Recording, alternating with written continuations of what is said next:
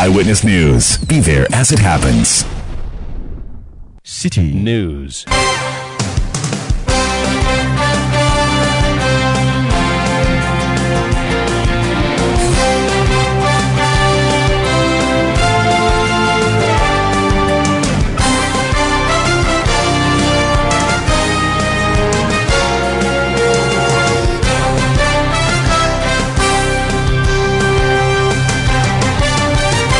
97.3 City FM. This is Eyewitness News from number 11, Dr. Martin Loop in Adabraka in Accra.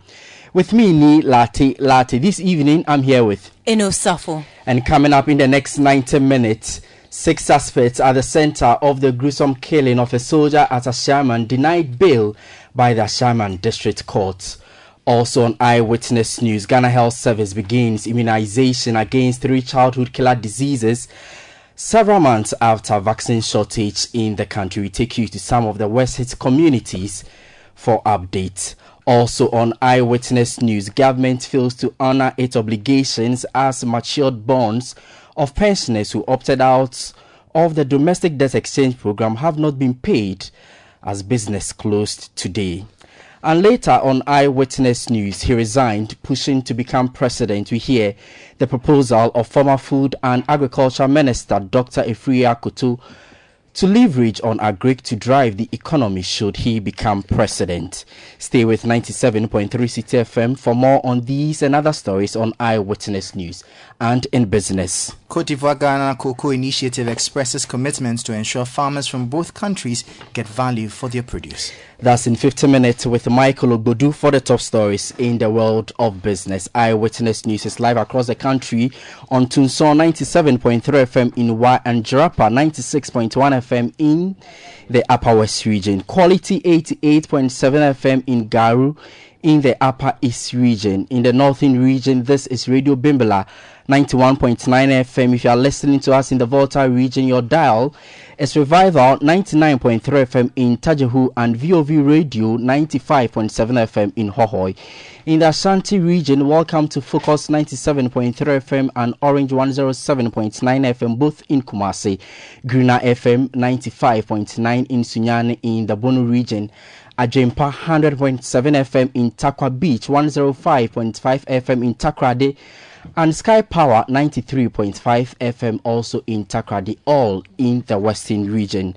The show is also live on Facebook on City 97.3 FM and also on YouTube on CityTube. Eyewitness News is interactive. Tell us what you make of the story. Share your views and thoughts via WhatsApp on 0549 986 996 0549 986 996. This is Eyewitness News on 97.3 City FM. My name is Ni Lati here with Eno Safo. This evening, our first story has to do with the killing of a soldier at Ashaiman here in the Greater Accra region. What we do know now is that 6 persons have been arrested by the police and they were put before the Ashaiman District Court earlier today. I want to speak to the counsel of the 6 accused persons. In fact, he is representing 4 out of the 6 suspects allegedly involved in the killing of a military officer in Ashaiman. Fatal Jofa is the counsel for the 4 suspects. He joins us here tonight on Eyewitness News. Good evening to you, sir, and thank you for joining us this evening. Good evening, and good evening to your service. You represent 4 out of the 6 suspects. Are you able to tell us which of the 4 suspects you represent? Thank you so much. I think, 6 accused persons today, now we don't call them suspects. We only refer to them as suspects when they are not brought to court. So now they are accused persons. Now they are before court. And so I represent 4 of them. I don't have the list here, but I have Yusuf Mohammed. I think it's from the 3rd chief accused persons. So we have Yusuf Mohammed, we have Gafaru, we have Rafiq or Rakib, and then we have another person. I think there are 4 in all. I don't have the list with me here. But are these persons the ones who allegedly killed the soldier, or those who were involved in the sale of the mobile phones? If you can quickly clarify that for us. Their offense simply is to do with the mobile phone issue. You know, in all steps were brought. The first two, one being Samuel Tete and the second Abubakar something. Those two are connected, I am told, with the offense of robbery and the murder of the soldier. But my clients, who are from A3, the third to the chief accused persons, have nothing to do with that. And so even when the police brought them to court, all that they charged them was dishonestly receiving, which means that, in fact, I understand it was the fourth accused person who bought the phone from the third accused person and then sold it to the chief accused person. And so when you look at my clients from A3 to A6, their involvement was entirely in relation to the phone. In fact, and my understanding is that even the first and second accused persons, when they gave their statements at the police station, they confirmed and admitted having committed the offense. And they have also indicated that they sold these phones to my people, my clients. And so the only involvement as far as my clients are concerned in relation to this case is only to do with the issue of the phones. And so if you look at the offense, it was just dishonestly receiving for all four of them. There was nothing like even robbery, nothing like murder as far as my clients are concerned. So with this charge of counts of robbery and dishonestly receiving contrary to the Criminal Offences Act 1960, Act 29, are you able to tell us what explanations did your client give, which is at variance with what the police or the prosecution has also giving rise to this count of dishonesty? Okay, I speak to you in specific reference. Okay, for all my clients, the first explanation they gave was that they never knew the phone was a stolen phone. In fact, they never knew the phone was a product or a proceed from robbery. And so, you know, the offense of dishonestly receiving comes with the mindset, the menswear of knowing that this is a stolen item and you have gone to buy it. That's when the offense applies.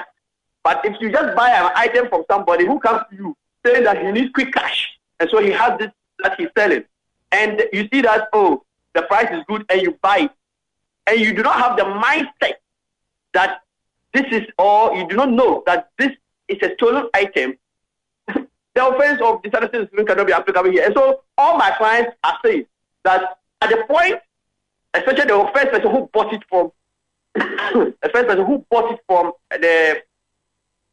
the people who allegedly did the robbing, he said he didn't know it was a product or a process for robbery. He was there, and the two guys came to him that they have this to sell. But it was even about 3 or so. And then he bargained with them, agreed on the price, sold it. And then he turned around and then also sold it to another person who is also part of this case. And then he only made a profit of 100 Ghana cedis from the sales to the other person. And when you look at A6, who is Yusuf Mohammed's explanation even beats one's imagination why the police will go ahead and add him to the case. Because Yusuf's explanation is that he was there. He was in his house sleeping when they came to pick him up.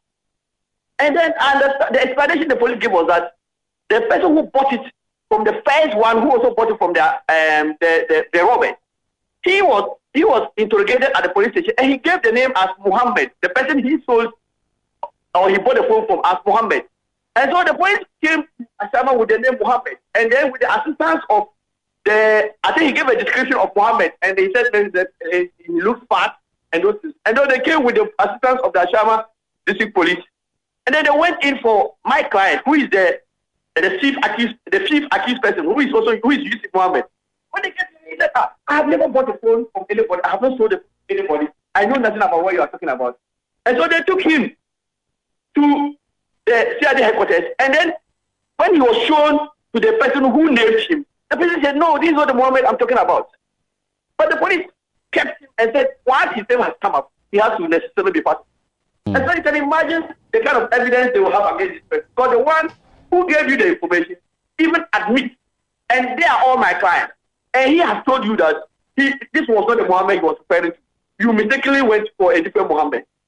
You understand? Yeah. And all of them are saying that they know nothing about this Mohammed. They have never met these people except the first person who bought the phone from them, who only met them at the time they came to sell the phone to him. So clearly these are innocent people, but our law, we have to go through the process. Exactly so. So now that they have denied any wrongdoing, and in fact they have also pleaded not guilty to the charges leveled against them, what kind of defense are you going to push as a council? Yeah, for now, we are not even talking about defense because we haven't gotten there yet. My major priority is to get them out, to get bail for them. We made a strong case for bail, but prosecution objected to our application, given certain grounds that they are still conducting further investigations. And the court has said that it has to give room to prosecution to be able to complete their investigations. And so the court has given them 2 weeks to remand. What my major priority now is to get them out as soon as possible so that we can put together a strong defense for our case. And we have a very solid case. The 2 people who are allegedly involved in the robbery and who have been charged with robbery have no idea. In fact, they do not know the fourth, the fifth, and the sixth. They only know the 10th. And for him to, all they say is that they sold the phone to him. He was not with them when they did the robbery. And he didn't even know that this was a product of robbery or a proceed from robbery. And so we have a strong defense.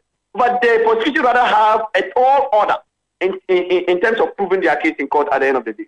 All right, you are grateful. That's Fatal Jofa. He is a counsel for 4 of the accused persons standing trial in that gruesome killing of a soldier in Ashaiman somewhere last week. Inadvertently, I had said that they appeared before the Ashaiman District Court, but it's the Ashaiman Circuit Court, rather. They appeared there today, and the case has been adjourned to March 27, 2023. So you heard the lawyer say that he is going to push for a bill when the next adjournment date is due. But let's stay a while longer on this subject matter, because earlier today the Ghana Police Service gave a blow-by-blow account on circumstances that led to the murder or the killing of the soldier Imoru Sharif of the Ghana Armed Forces. I want to pick the thoughts of a security analyst and bring in Emmanuel Kutin, who joins us on the line. Good evening to you, sir, and thank you for joining us. I'm sure you've seen the statement from the Ghana Police Service. What really is your initial reaction to that statement released by the police service? Well, thank you for having me, and good evening to your cherished listeners. I want to take this opportunity to congratulate the Ghana Police Service for how they exhibited professionalism at its highest order. And in fact, my initial statement is that the statement by the police had made nonsense of the statement from the Ghana Armed Forces. And the cry for a probe into this matter by Parliament, which will be telecast live to the good people of this country, is growing louder day after day. So for you, the statement from the Ghana Police Service completely at variance with what the Ghana Armed Forces issued when this particular issue broke out. What specific reasons are you assigning to your thoughts? In the first place, my brother, the Ghana Police Service are in charge of jurisprudence in this matter. And if you situate and contextualize what happened in Ashama, it was purely a criminal act, an armed robbery gone wrong. So if the military had exercised a bit of restraint, the state-sponsored terrorism attack on innocent citizens at Shama wouldn't have happened to begin with. And that was the more reason the police refused to collaborate with them in the suit. If you listen to the police statement and intel some of us were aware, as at the time the military was brutalizing people in Ashama, the police were far advanced in their investigation because a very critical evidence that unraveled all the people behind the suspected murder of the soldier was the phone of the soldier that was retrieved. And it was now left with the security agencies to follow the lead, one after the other, to get the people that this phone went through their hands in the entire value chain arrested. And that's exactly what the police did. Because if you look at what the military did, all the people they arrested, none of them, for Christ's sake, had been handed over to the police for any form of prosecution. And a lot of them were even detained beyond the 48-hour limit. So some sort of human rights of these people were violated. And if you read the statements of the police, they went through all the steps required of them in a homicide investigation.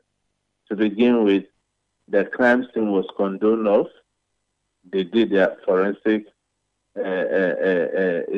gathering of evidence, and it was during that they got the phone and other items like the murder weapon. And they went as far as notifying the military when they discovered ID cards of the alleged victim to be a soldier man, which is standard practice. After their postmortem was conducted, and indeed the postmortem confirmed the cause of death as indicated by the police in their statement, because a murder weapon was found at the scene. So what was really the need for the madness the military unleashed on the innocent people of Ashama? It's good you've mentioned that point, especially which explains point 6 of the police statement. So your point exactly is about the timelines. As and when the military issued their statement, the police were already on the grounds halfway through the investigations. And point That's 6, right. If I read to you, judging from the content of the backpack, the police suspected the victim could be a soldier, and in line with the police standard operating procedure for handling institution-based victims, the military was accordingly notified of the incident, and some military personnel came to identify the deceased to police as Imoru Sharif, a soldier, which means that the military was aware that the police had already begun investigations into the matter. But, so in your view, why would you think the military will rush to issue a statement and take over investigations in that particular issue? Is it a case of culpability over the human rights abuses suffered by these innocent residents in Ashaiman? No, the Constitution is very clear. The military has no business in the internal security arrangement of the state. It's primarily the role of the police. That's why when they unleashed their madness on the Ashama residents, the police refused to join. And we must commend the IGP, Dr. Dampare, for standing tall. And indeed, he's reclaiming some of the lost image of the police service. I think he now has to put invest his mind on the NCCD. I think they are the most culprit when it comes to the name calling of the police. They stand on the road instead of doing the right things. They extort 1 cedi, 2 cedi, 5 cedis from drivers and motorists alike. And I think that the investigation wing of the Ghana Police Service have scored all the high marks. And it's not only in this particular case. If you invest your mind to various investigative cases that have passed over the period, especially under Dr. Dampare, they have really exhibited a great sense of professionalism. And I think the NCCD needs to cleanse its image. More often than not, personally, I encounter that you drive to a bus stop and to a police stop, and the police will ask you, what do you have for your boys? It's so sickening. They have to stop that kind of behavior, because the times that we are living in, we are not living in normal times. And at any point in time, we need to call on them. And you see, the military sometimes behave the way they behave because they feel that the public have lost some kind of trust within the police service. But that is not the case. I think that in a proper functioning democracy and in a civilized society, what we need to be doing when it comes to criminal jurisprudence is allowing due process to take its own course. Nobody is above the laws of this country, not even the commander-in-chief of the Ghana Armed Forces. We have seen in other jurisdictions where presidents have been found capable of involvement in criminal activities and they have been stripped off the presidency and even jailed. So that is to say that we have embraced democracy as our own process of self-determination in terms of governance. And we practice it over 30 years now. If nothing at all, we need to jealously protect it and make sure we set the standards high. And I think it is time. I think the military really needs help. They are finding it difficult to rediscover their role in a democratic dispensation. And I was happy the Minister of Defense alluded to the fact, unfortunately, that we should respect the uniform. Respect is earned. You can command same. And if someone is disrespecting the uniform, it's the politician. And it's not only under this government. How on earth can you see a military officer in a civilized society carrying the bag of a politician? Doing internal security checks. Sometimes in the night when you go around, you see them. Or they are escorting bullet vans. You see them at funerals and parties as escorts.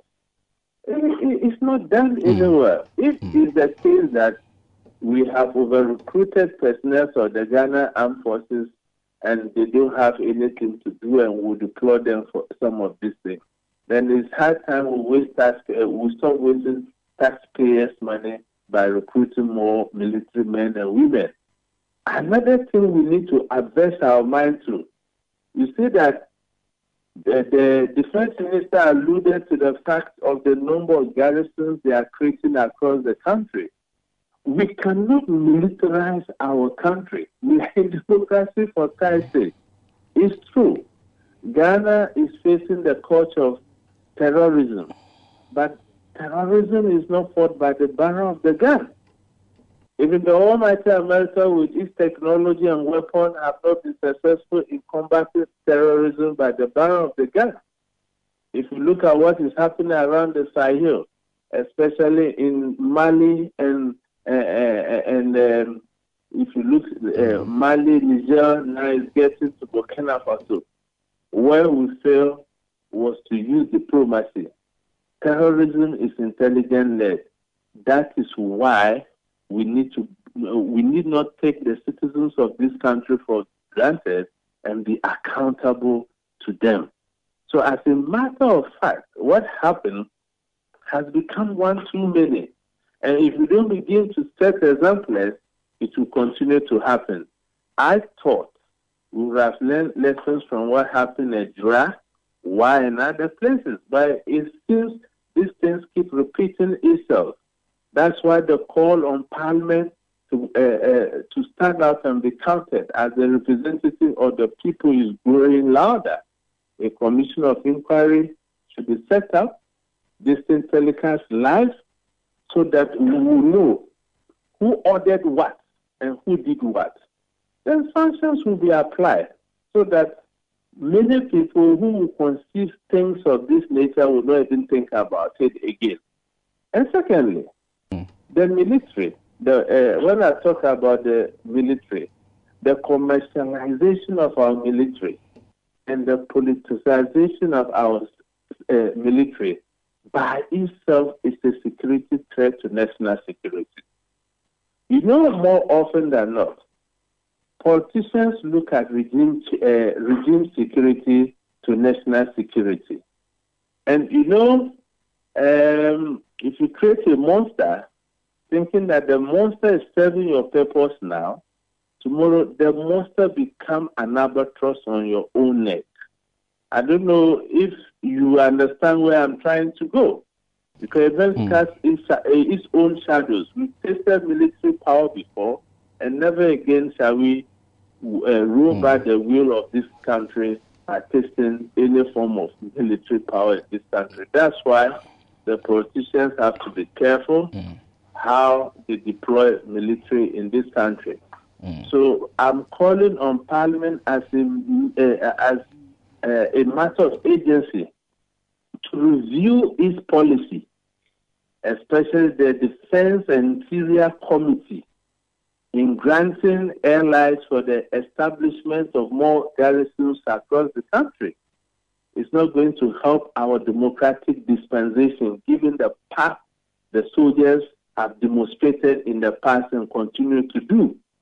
They must realize that there are no laws unto themselves.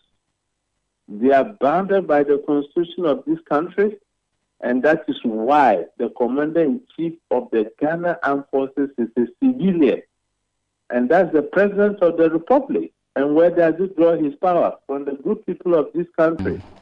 That's why we say power resides in the people and not in any other person, the people. That must be emphasized.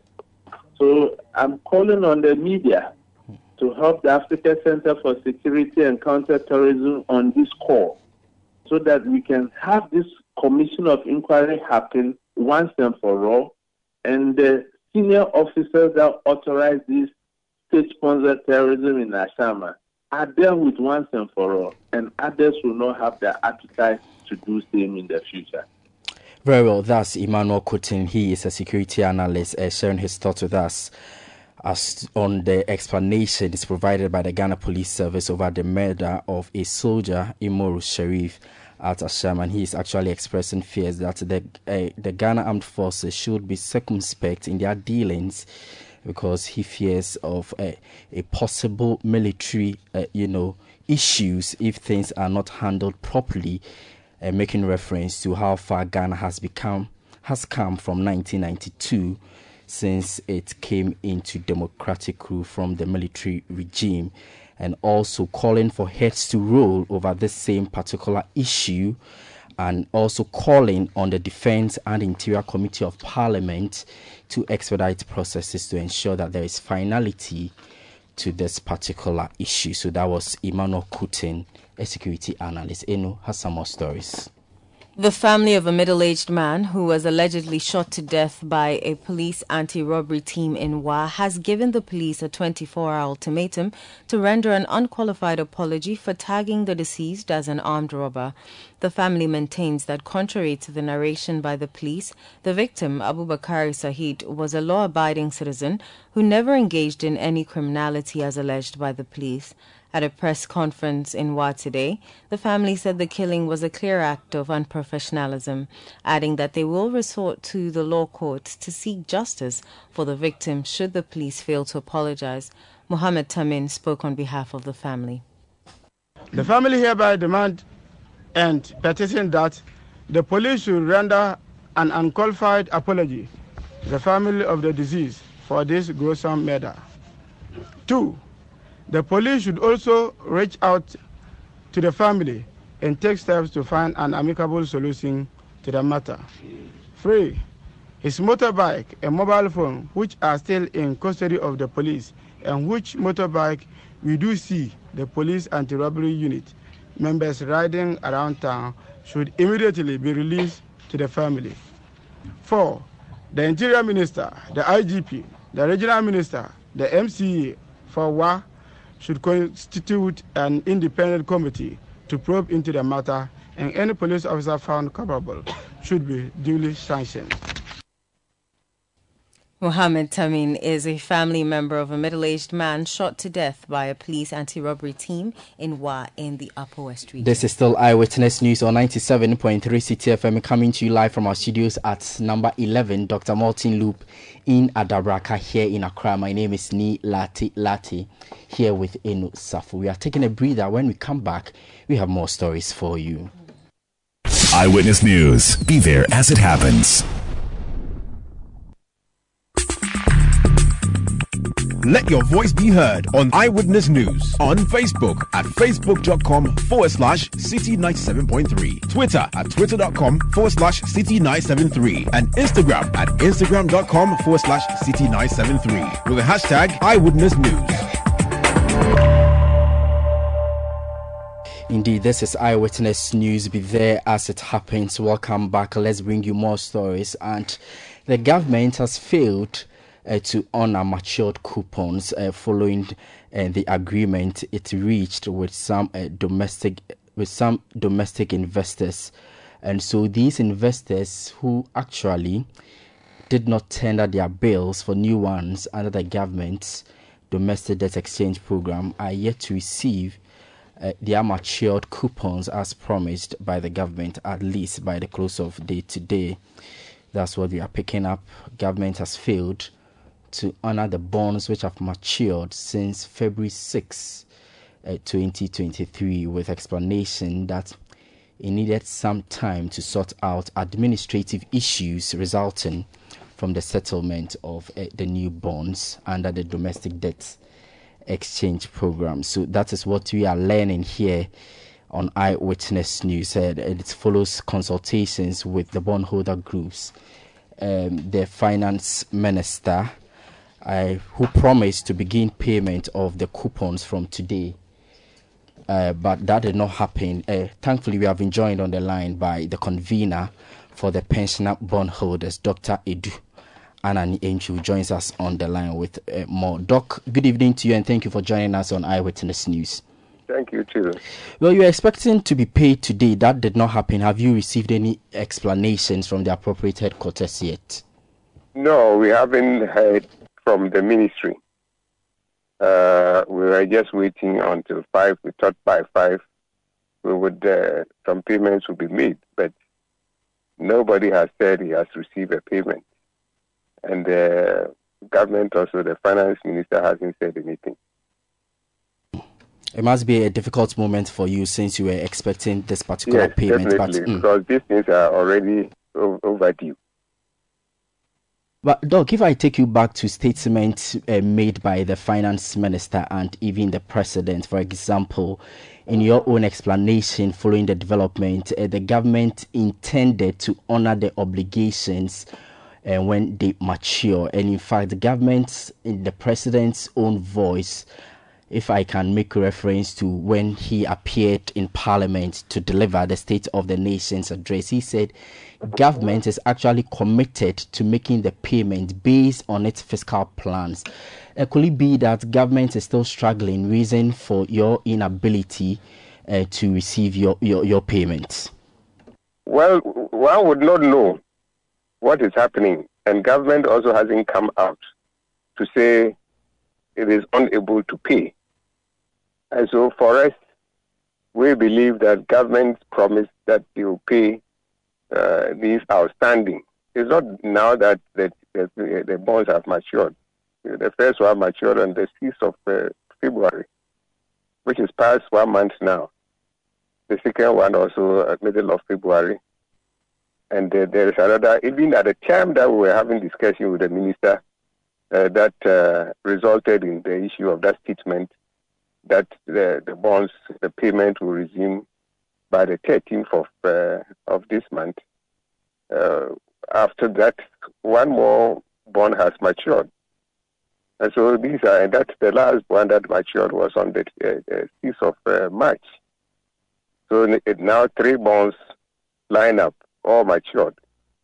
And if government said it's going to start paying, the test of the statement was that government was going to resume the payment by 13th, which meant that government could even start before the 13th. But we didn't want to even to worry ourselves about that. Let's say, well, by 13th, so let's say 13th is the date that it cannot be pushed further than the 13th. And here we are, today is 13th, and no word has been received. And that is the worrying thing that I have been complaining about in the market.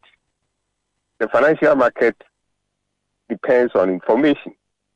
And if the issuer is unable to pay, the issuer should come out and let the market know that as a result of ABCD, we are unable to pay.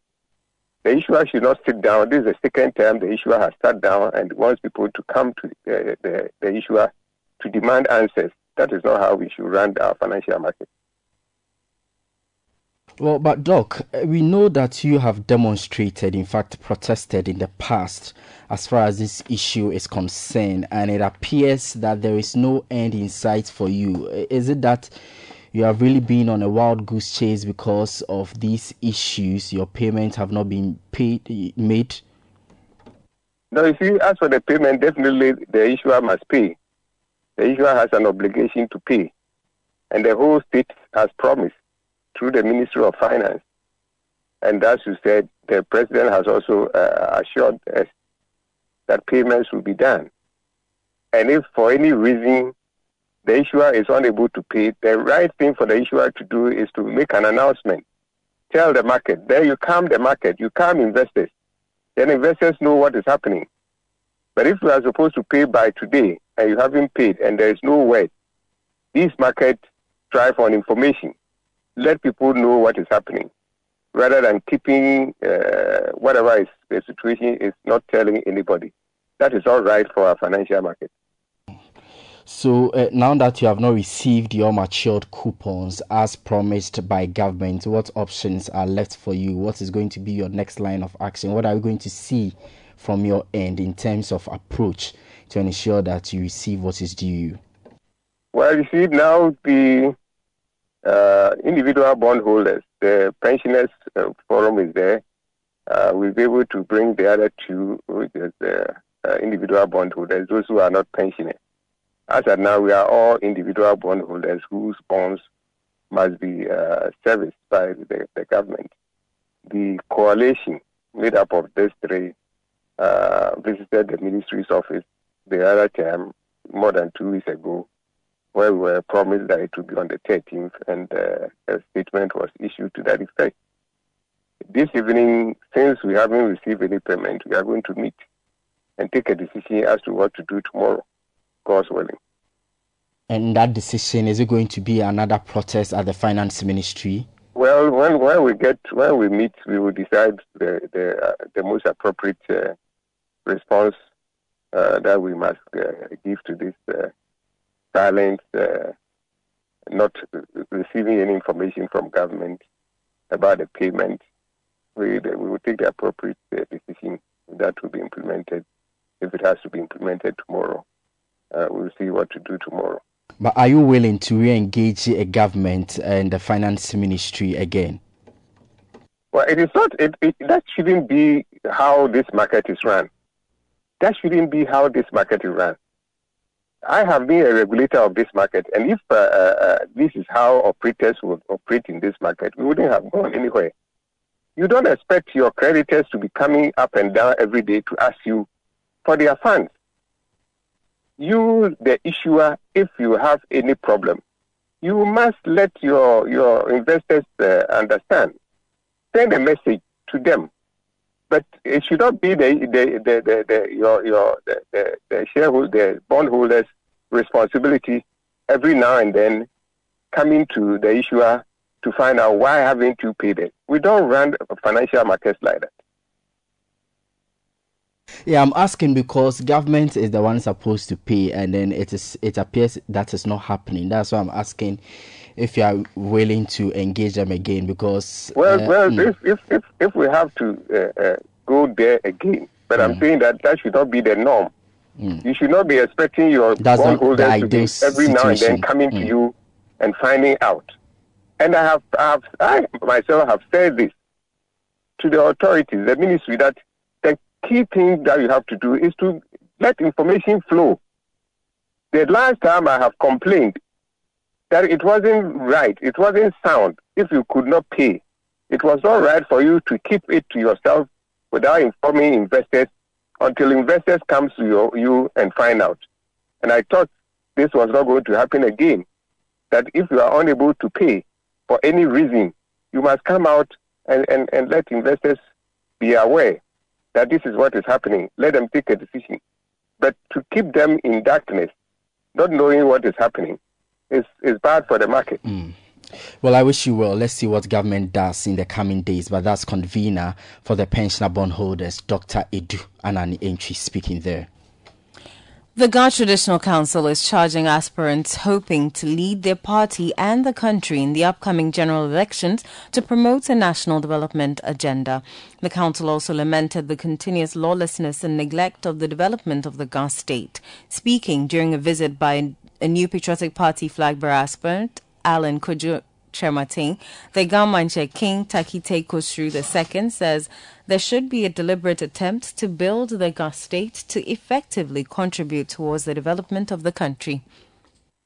If you win your bid, which we pray you do, don't forget the toil of these great leaders whose will, thought and process made this party what it is today. Gadangbe is sad. Sad because of a lot of things that are being done against us. That is why I'm speaking in English today. Because I want you to hear, we are sad. We are sad about the way we are being treated in the capital. People just get up, go to a place like Agboglush, start building. Why?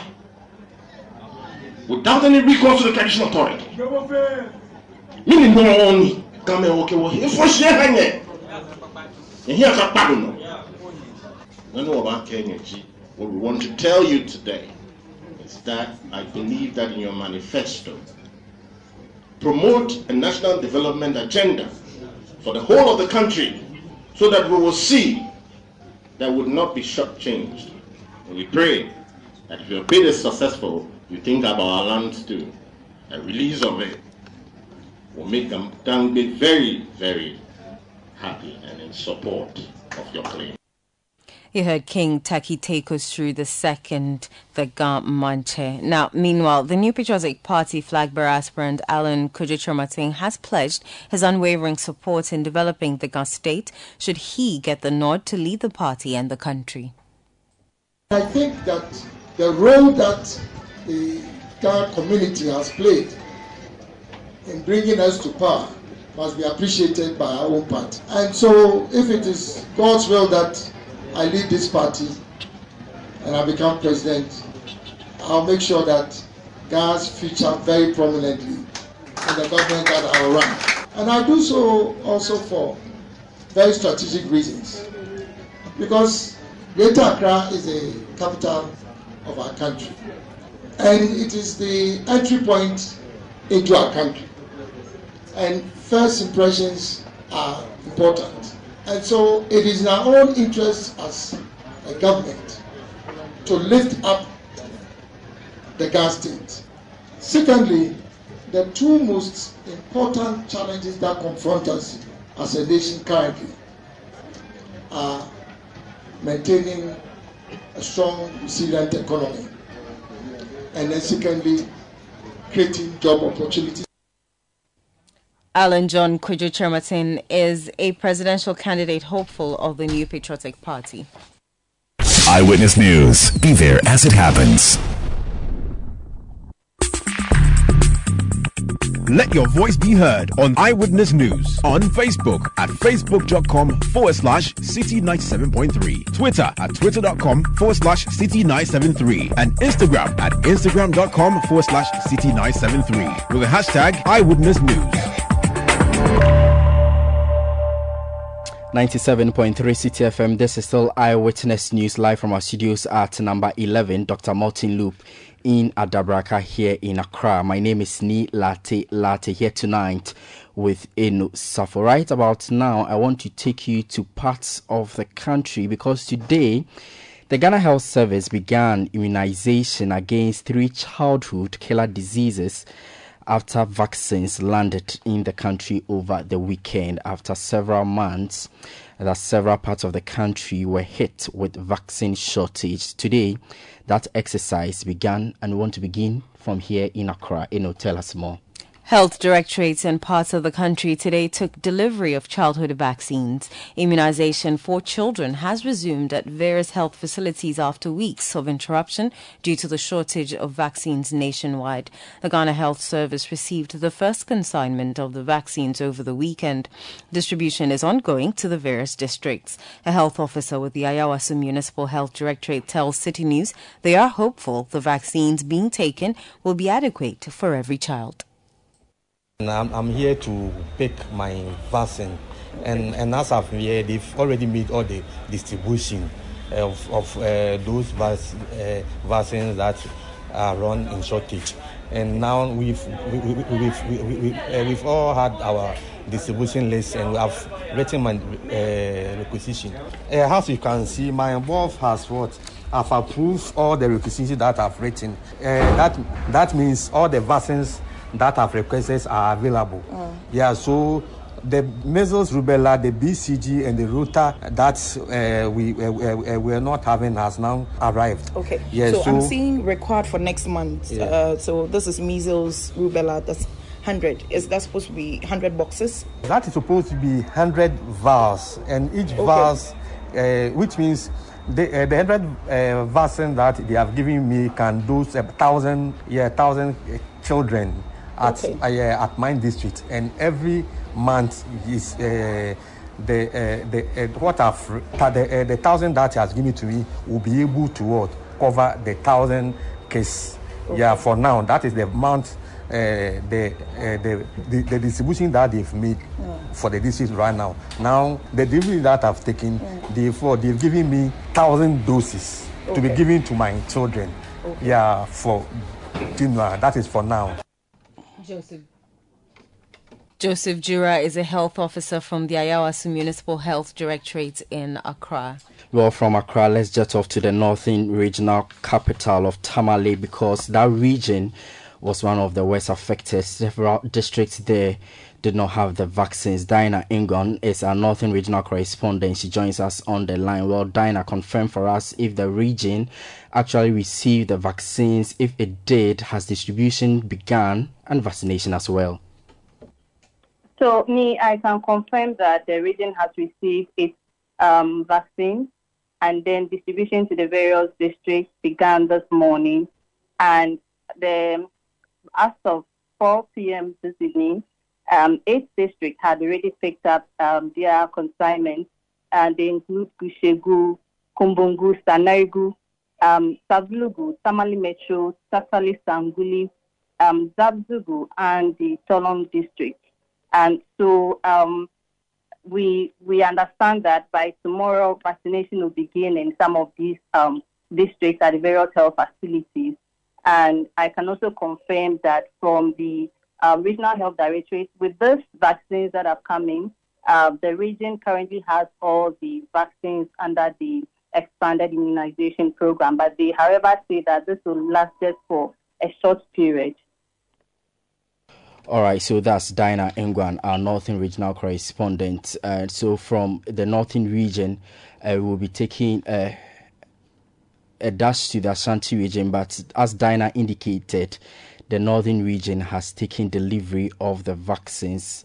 The vaccines have been distributed to 8 districts. She says some of these districts were actually affected by the shortage, and she confirms to us that vaccination will actually begin from tomorrow. So that is the latest from the northern region, where the distribution of childhood vaccines have actually begun to some of the districts. 8 of the 16 districts there have already picked up their stocks, and according to the regional directorate, all districts in the region will receive their vaccines by tomorrow to resume the routine immunization. However, officials say the current stock can only last for a few weeks, hence the need for government to fast-track the arrival of vaccines to avert shortages. So, as you may be aware, over the weekend, the government of Ghana, through the Ministry of Health and the Ghana Health Service, actually took delivery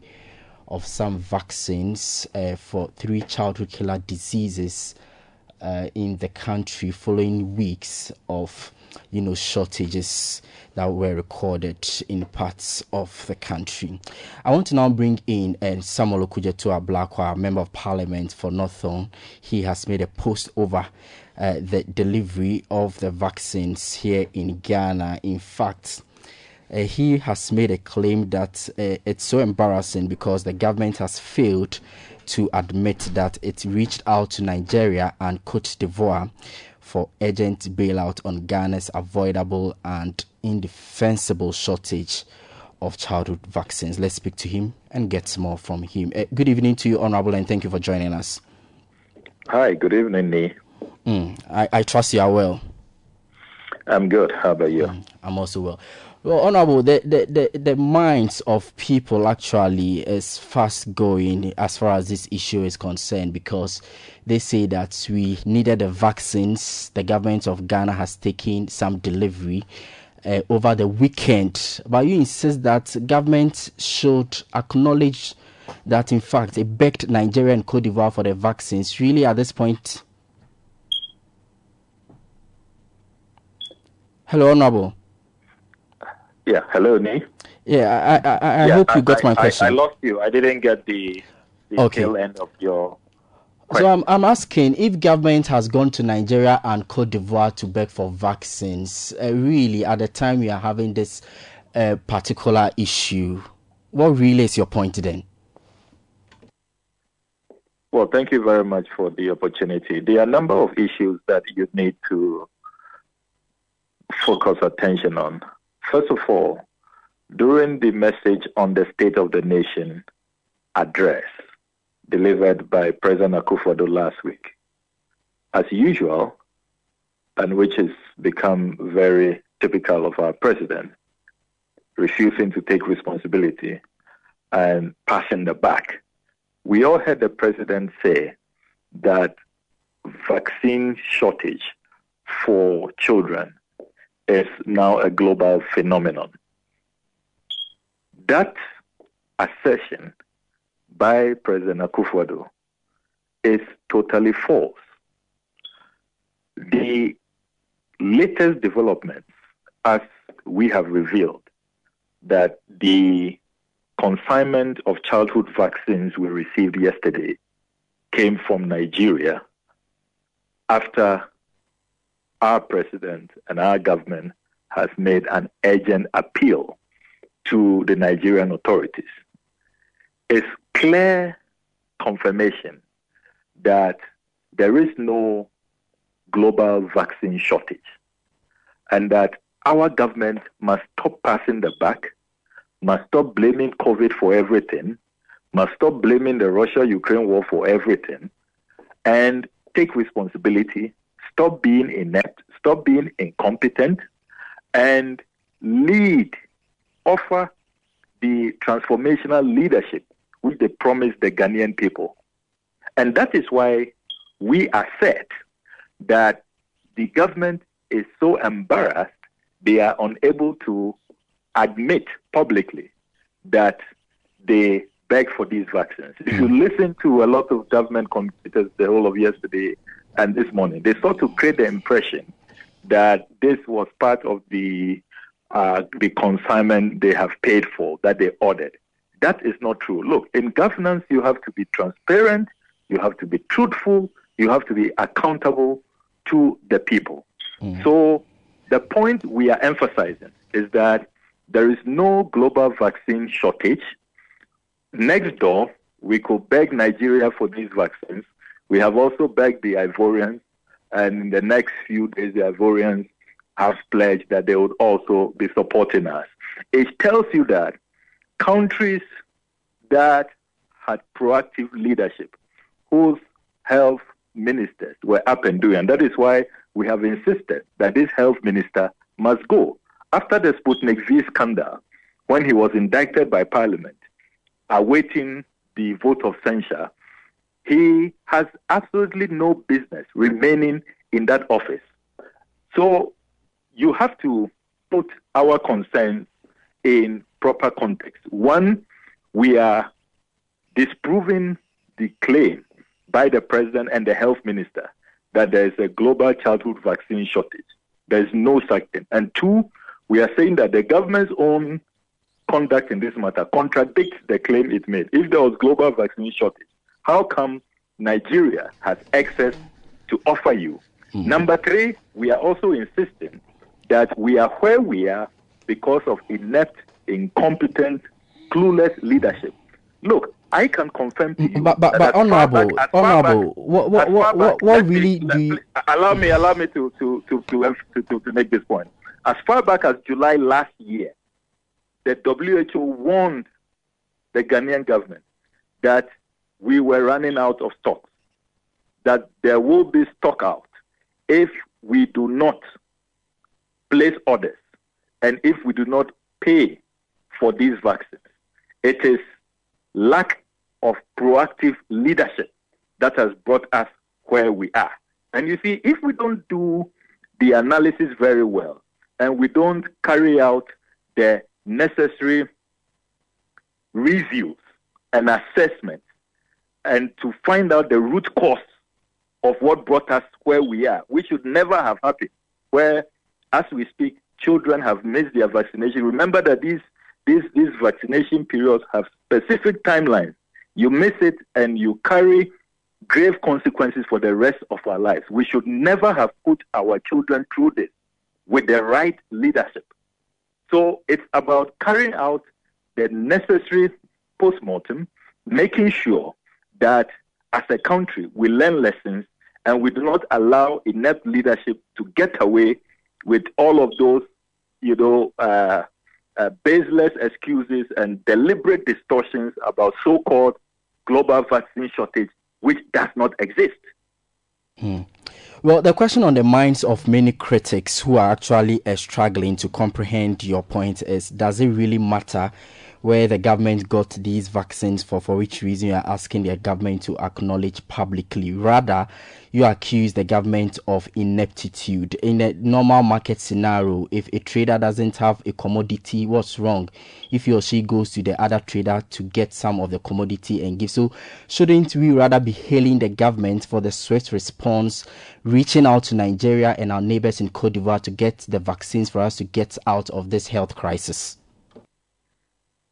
So first of all, anybody who is struggling to understand this is not a patriot, is not nationalistic, is probably putting partisan interest above the interest of our country and above the interest of our children.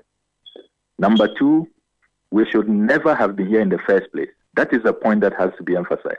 We should never have been here. But we have made progress. As we speak, we have caused irreparable damage to the future of a lot of children. There is a measles outbreak in the northern parts of Ghana, which could have been avoided. And more fundamentally, the point must be made that if Nigeria has access to spare, if Cote d'Ivoire has access to spare, how did Ghana get where we are? That is the fundamental point. That should not be missed. Why are we where we are? We should not become mediocre, and we should not just accept anything because our favorite politicians are just throwing excuses at us, have no respect for us, and are just concocting and want us to swallow hook, line, and sinker the excuses of their incompetence and their ineptitude. If Nigeria has access to spare, look at the population of Nigeria. How come we are where we are and we were being lied to that this is a global shortage? How come Nigeria has access to spare? And that is why they are unable to tell us exactly where these vaccines came from. Look, we must not accept this ineptitude and this cruelty because they always know that they will, let's make excuses. We've done the best. We have found some vaccines from Nigeria. I mean, should we have been here in the first place? That is the fundamental question that we should ask. All right, let's see if government will be providing us with some explanations and answers in the coming days. But thank you. That's Samuel Okudzeto Ablakwa, Member of Parliament for North Fong in the Volta region. Let me speak to Dr. Hilda Mantibia Aboy, President of the Pediatric Society of Ghana. Good evening to you, madam, and thank you for joining us. Well, following the outbreak and then the shortage of the vaccines, your society actually raised fears that the gains made in the elimination of some of these diseases will be eroded. Today, the government has brought in some vaccines. Distribution has begun. Vaccination has also begun in some parts of the country. Should we be patting ourselves on the shoulder? Well, we as a society are excited or happy that finally we have the vaccines in, because as we are all aware, there have been shortages for some weeks, some months in certain areas of the country. So it's great news that the vaccines are available now. We should not have been here talking about having had vaccine shortages, but it's commendable that we have them in now.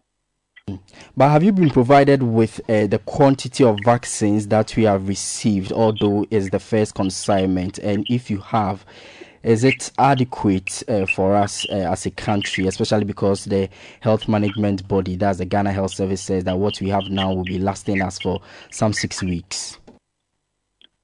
We currently don't have any particular numbers about the vaccines that have come in, but we are expecting that more will come in, and some of our facilities have assured us that they have begun picking up their stock, and so the vaccinations will be restarted from tomorrow morning.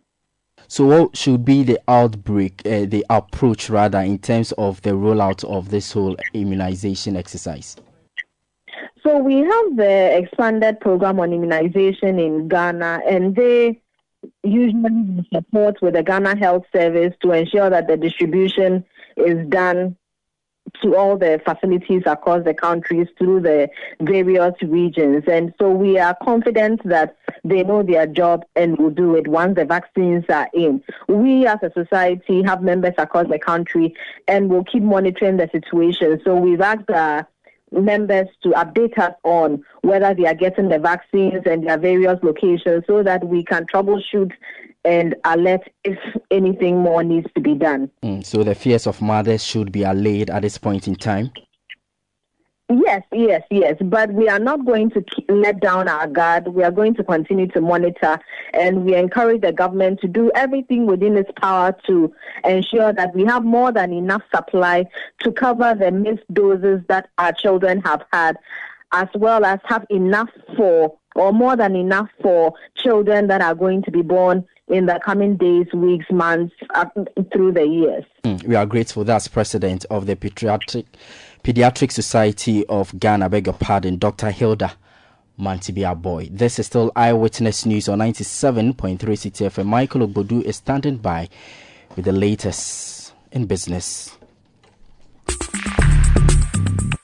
Let your voice be heard on Eyewitness News on Facebook at facebook.com/City97.3, Twitter at twitter.com/City973, and Instagram at instagram.com/City973 with the hashtag Eyewitness News.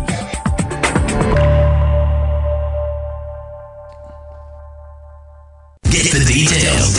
Every significant financial transaction, every market movement, and all the policies that affect your business. City Business News. Be informed. Time now for City Business News on Eyewitness News, powered by citybusinessnews.com. My name is Michael Ogbodu. Let's settle for the details now. The Côte d'Ivoire Ghana Cocoa Initiative says it remains committed to ensuring that the challenge of volatile pricing, which negatively affects cocoa farmers in both countries, is addressed. Farmers in Ghana, for instance, have consistently lamented the low pricing of their cocoa beans, as about 90% of them are reported to be poor. Speaking to the media on the sidelines of a workshop organized by the National Fair Trade Platforms, technical manager of Côte d'Ivoire Ghana Cocoa Initiative, Taria Ejakokwating, stressed the need for collaborative efforts among stakeholders to ensure farmers are paid properly for their output. So at the Côte d'Ivoire Ghana Cocoa Initiative, we have been focused on working, representing our two countries to engage in a collaborative discussion with the various actors in the sector. As you know, volatile pricing has been a problem for the cocoa sector, which is not allowing the farmers to get the true benefits that they should be getting. We have engaged over the past few months actively with the partners in the industry to ensure that we kickstart conversations on the actions that we all need to take to help our farmers get better pricing. Our two countries put in place the LID price, the Living Income Differential Price Mechanism, a few years ago, and we are working together to ensure that the price mechanism is consolidated. We are looking at various actions that need to be taken and the accountability that needs to be put in place to ensure that we are able to get better prices for our farmers. This requires active collaboration from everyone. It requires us all to put our hands together and to solve the key issues and the challenges that we are facing in the sector. Technical Manager of Cote d'Ivoire Ghana Cocoa Initiative, Teria Ajakun Kwating. Now, as the world marks the Day of Sustainable Development Goal 12 Indicator 3 yesterday, players within the agricultural value chain are being urged to consider the existing gaps in the sector as investment opportunities. The day is marked as part of efforts to reduce food losses along the production and supply chains. According to a recent study sponsored by the Danish Embassy in Ghana, Ghana loses about 50% of its food to post-harvest losses. Dan Aqua is the Executive Director of Agri-Impact and ASNAP, and he has been speaking to City Business News. Someone is celebrating for selling 30 to 40% of his produce, then you can imagine the kind of food loss and the post-harvest loss that we have. After the research, then we realized that if you take tomato, yam, mango, citrus, and chilies, with the areas that we performed the analysis, the food loss was about $1.9 billion per annum. The commonest or the highest one was yam, and we're surprised that the food loss of yam was over $560 million per annum. The post-harvest loss of yam alone, mango was over $300 million. And if you take tomatoes alone in Greater Accra region, not the whole country, Greater Accra region, post-harvest loss of tomato was estimated at over $60 million per annum. What we don't do well is how do we profile our challenges into investment opportunities, because all these that I've said, I will not even call them as challenges. I call them as investment opportunities. Well, we keep talking about challenges. If someone should invest in coaching, what will be the return on your investment? So this is an investment opportunity. That was the Executive Director of Agri-Impact and ASNAP, Dan Aqua. Now, some freight forwarders in the country are expressing disappointment over plans by government to introduce the self-clearing policy. Under this policy, importers can clear their goods from the ports without recourse to custom house agents. However, the freight forwarders are vehemently opposing it. They lament that the implementation of the policy will result in the direct loss of nearly 10,000 jobs. Some of the freight forwarders spoke to City Business News. It's about people going to lose their professions, their jobs, their source of income. Because the moment that is implemented, then in reality, what is the use of the freight forwarder or the customs house agent? Invariably, they are I don't think it's less than 10,000 job loss. Because you're looking at the various entry points. You're looking at the Tema Harbour, you're looking at the airport, that's Kutuka, you're looking at Takrady Harbour, you're looking at the various land borders. Aside the loss of jobs, that will affect the business people or the people in the industry. It is likely the government will lose revenue.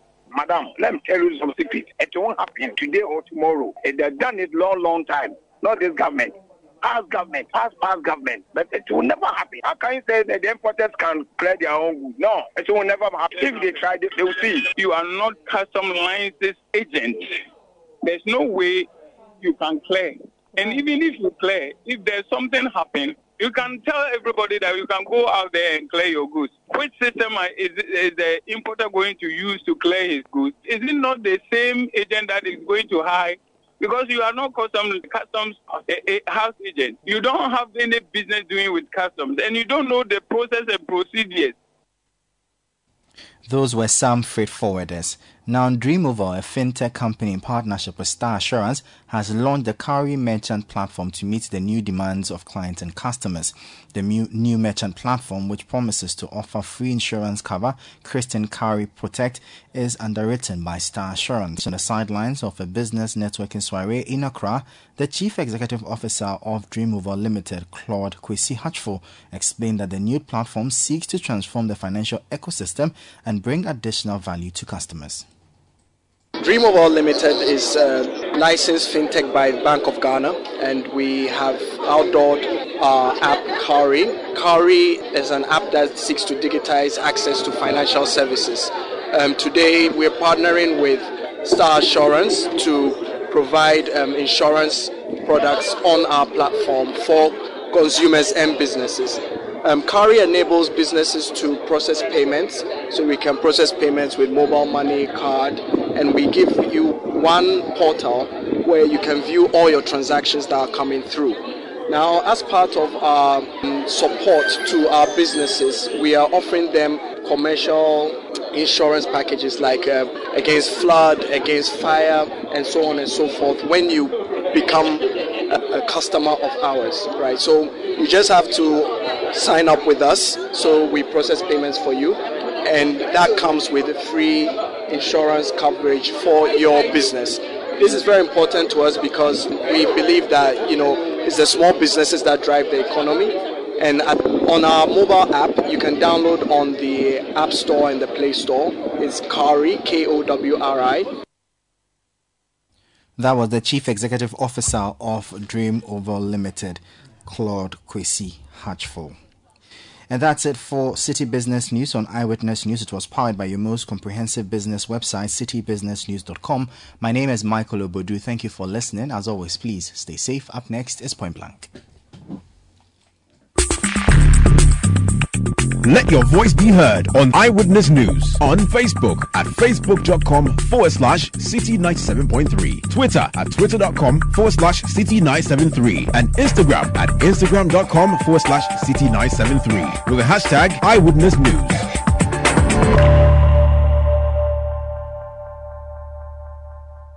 There's something special happening at Heritage Christian College. Their bustling campus is right in the heart of Amasaman, just behind the Olympic Stadium, and it will amaze you what they are doing there. Heritage Christian College is churning out academic excellence with their comprehensive range of degrees, including Bachelor of Business Administration programs, IT, and theology. Don't forget to ask about their professional programs and short courses. What makes Heritage special? Heritage Christian College takes the academic experience further than ever with one laptop per student, flexible fee payment, entrepreneurial training with financial support, all delivered by a caring faculty working to develop your character and your intellect. Admissions are in progress, so call today on 054 7777 731 and get accepted. For more information, go to hcuc.edu.gh.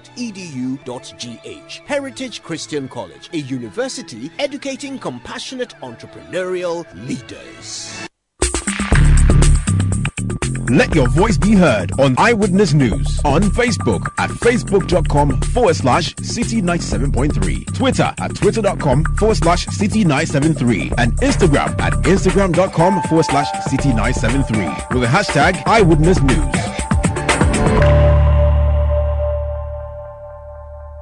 Eyewitness News. Be there as it happens.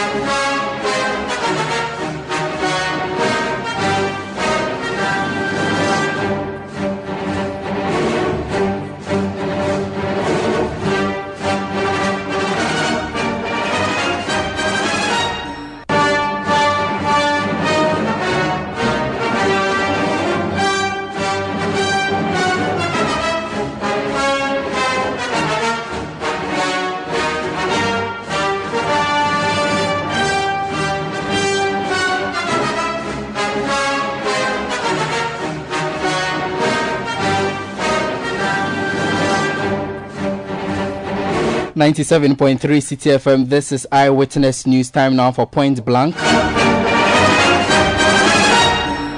And tonight we hear from a flag bearer hopeful of the governing New Patriotic Party and also former Minister for Food and Agriculture, Dr. Afriyie Akoto. He's been speaking, making some proposals on how he will leverage on agriculture to drive the economy should he become president. We have excerpts for you. Listen.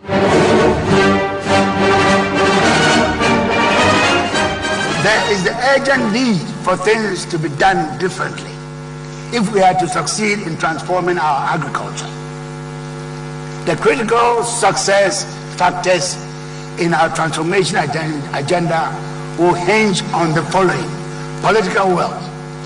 Ghana has to prioritize agricultural transformation at the highest level of government through the implementation of a well-defined vision and strategy.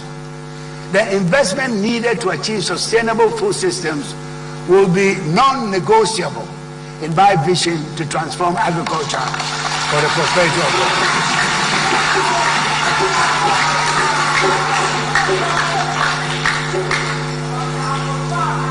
The first Prime Minister of India, Jawaharlal Nehru, once said, and I quote him, "Everything can wait, but not agriculture," unquote. Everything can wait, but not agriculture, unquote. Governance structure. In addition to the economic management team headed by the Vice President, there shall be a newly created agricultural management team chaired by the President himself to drive agricultural development. The AMT shall comprise 7 agri-related ministries, namely Food and Agriculture, Finance, Trade and Industry, Lands and Natural Resources, Transport, Local Government and Rural Development, and Environment, Science, Technology and Innovation.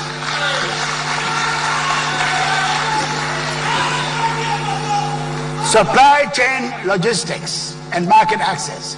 To improve supply chain logistics and expand market access, infrastructure projects such as feeder roads, hospitals, housing, rural electrification, irrigation and storage will be an integral part of the transformation agenda. Big data and technology for evidence will be the basis for decision making.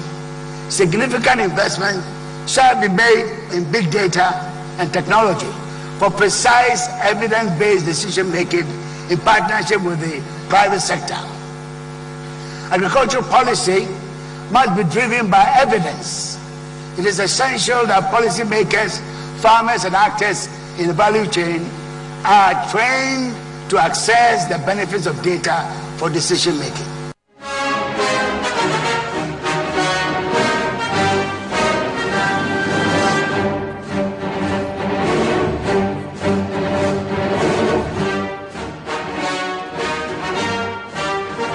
So we heard former Food and Agriculture Minister Dr. Owusu Afriyie Akoto, who now wants to be president on the ticket of the governing New Patriotic Party.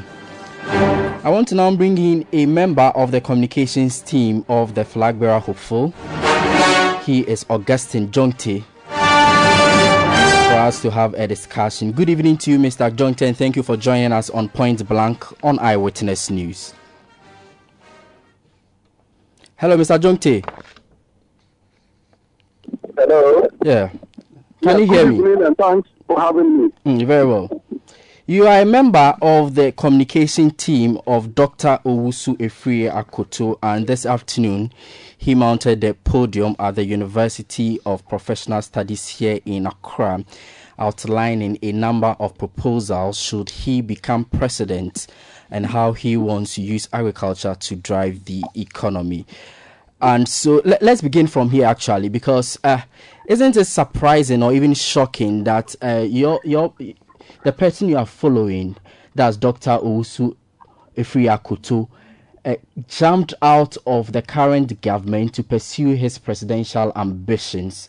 And at the time that we are having difficulties with the economy, he is now espousing all these ideas, how he wants to use agriculture, developing an agriculture management team, using the Tree Crop Development Authority to take us out of our dependency on, the international monetary funds and all that. Couldn't he have implemented all of these when he was part of the Akufo-Addo government?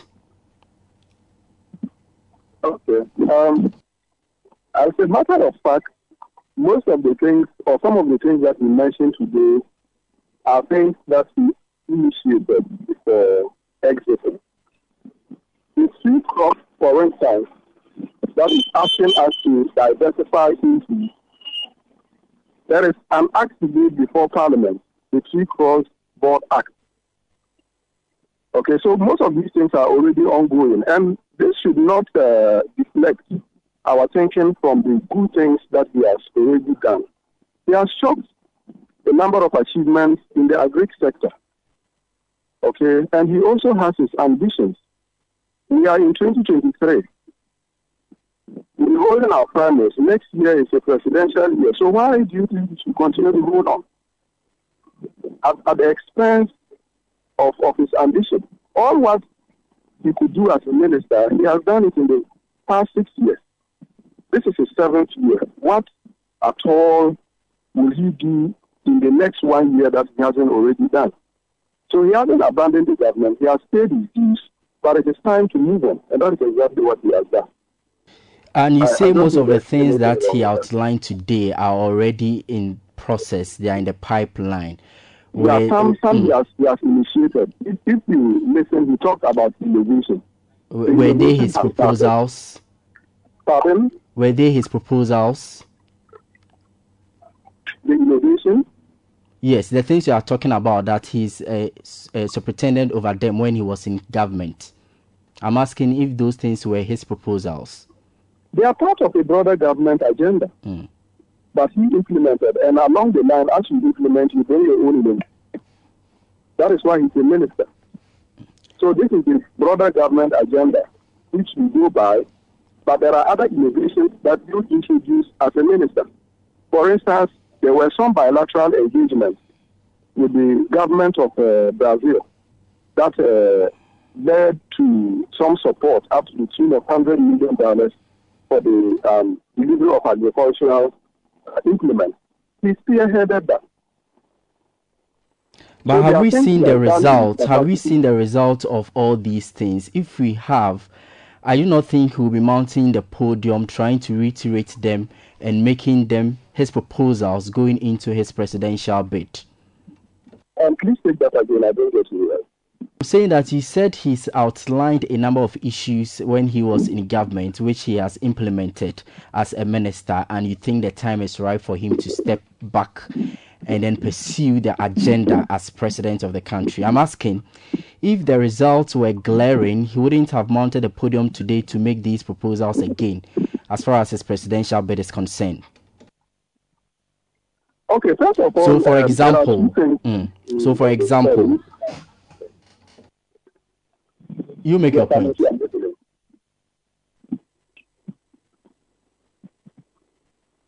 Yes, I'm listening to you. I'm making a point. I'm saying that. Are you able to share with us if the results of all that he did were glaring, he wouldn't have mounted a podium today to outline these as new proposals?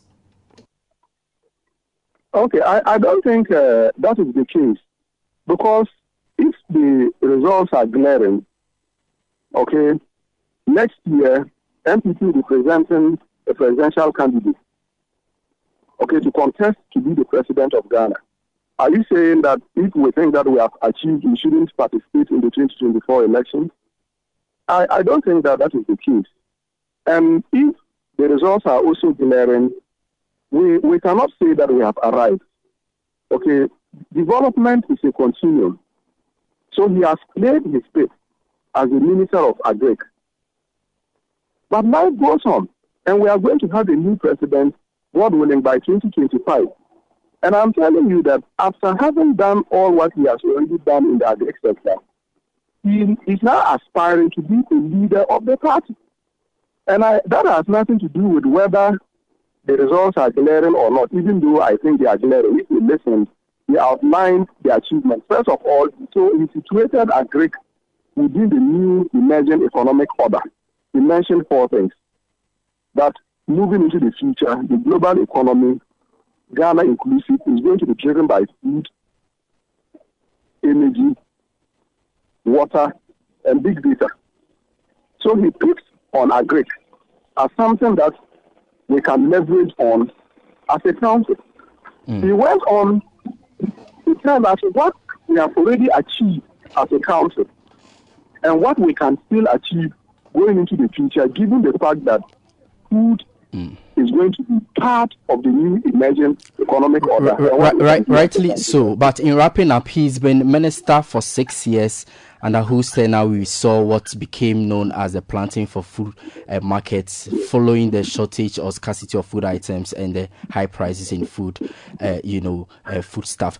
But quickly, for you are going into a race that has the former trades minister Alan Tremantin, also as former railways minister Joe Garten, also possibly the vice president Dr. Mahamudu Bawumia, among other things. The question many are asking is that what really are the chances of Dr. Owusu Afriyie-Akoto? Is it that you are just putting money down the drain, looking at the caliber of persons who are contesting this race? I think as the campaign heats up, we are going to speak to issues. We all put the facts out there. The contest is going to be about achievement. So all those you have mentioned, the trade minister, the vice president, Ugarte, and the rest, they'll put their track record on the display. The Agric minister will equally put his track record on the display. And I believe that if the selection process is going to be based on achievements and competence, he stands a very good chance. There's no doubt about that. You were talking about the planting for food and jobs, inflation, and then all of that. Yes, the minister has done his part. If you take crops, grains, for instance, like maize, before he took over, our production capacity was around 1.7 million metric tons. He doubled that. He did the same thing for rice. Okay. A number of irrigation projects are going on now, 12 of them. We have greenhouse training facilities, 3 of them that are highly operational at Dawinya, Bojase, and then Akumada. There are so many things that are going on. So the man has achieved. And going into this race, I think we need to judge him by his records, not who is going into the race with him. Very well. This is not the time to talk about other people's achievements, but at the right time, we'll put their records against each other, and we will see that he stands tall, he's towering among all those who are contesting. All right, thank you. That's Augustine Jongte. He is a member of the communications team of NPP flag bearer hopeful Dr. Owusu Afriyie-Akoto, who is former Minister for Food and Agriculture. And that's it for tonight's edition of Eyewitness News. My name is Neil Latte Production by Kobna Wilson and Beverly London. Technical support coming in from Daniel Squashi. Eyewitness News returns tomorrow at exactly 5:30 GMT. Have a good night.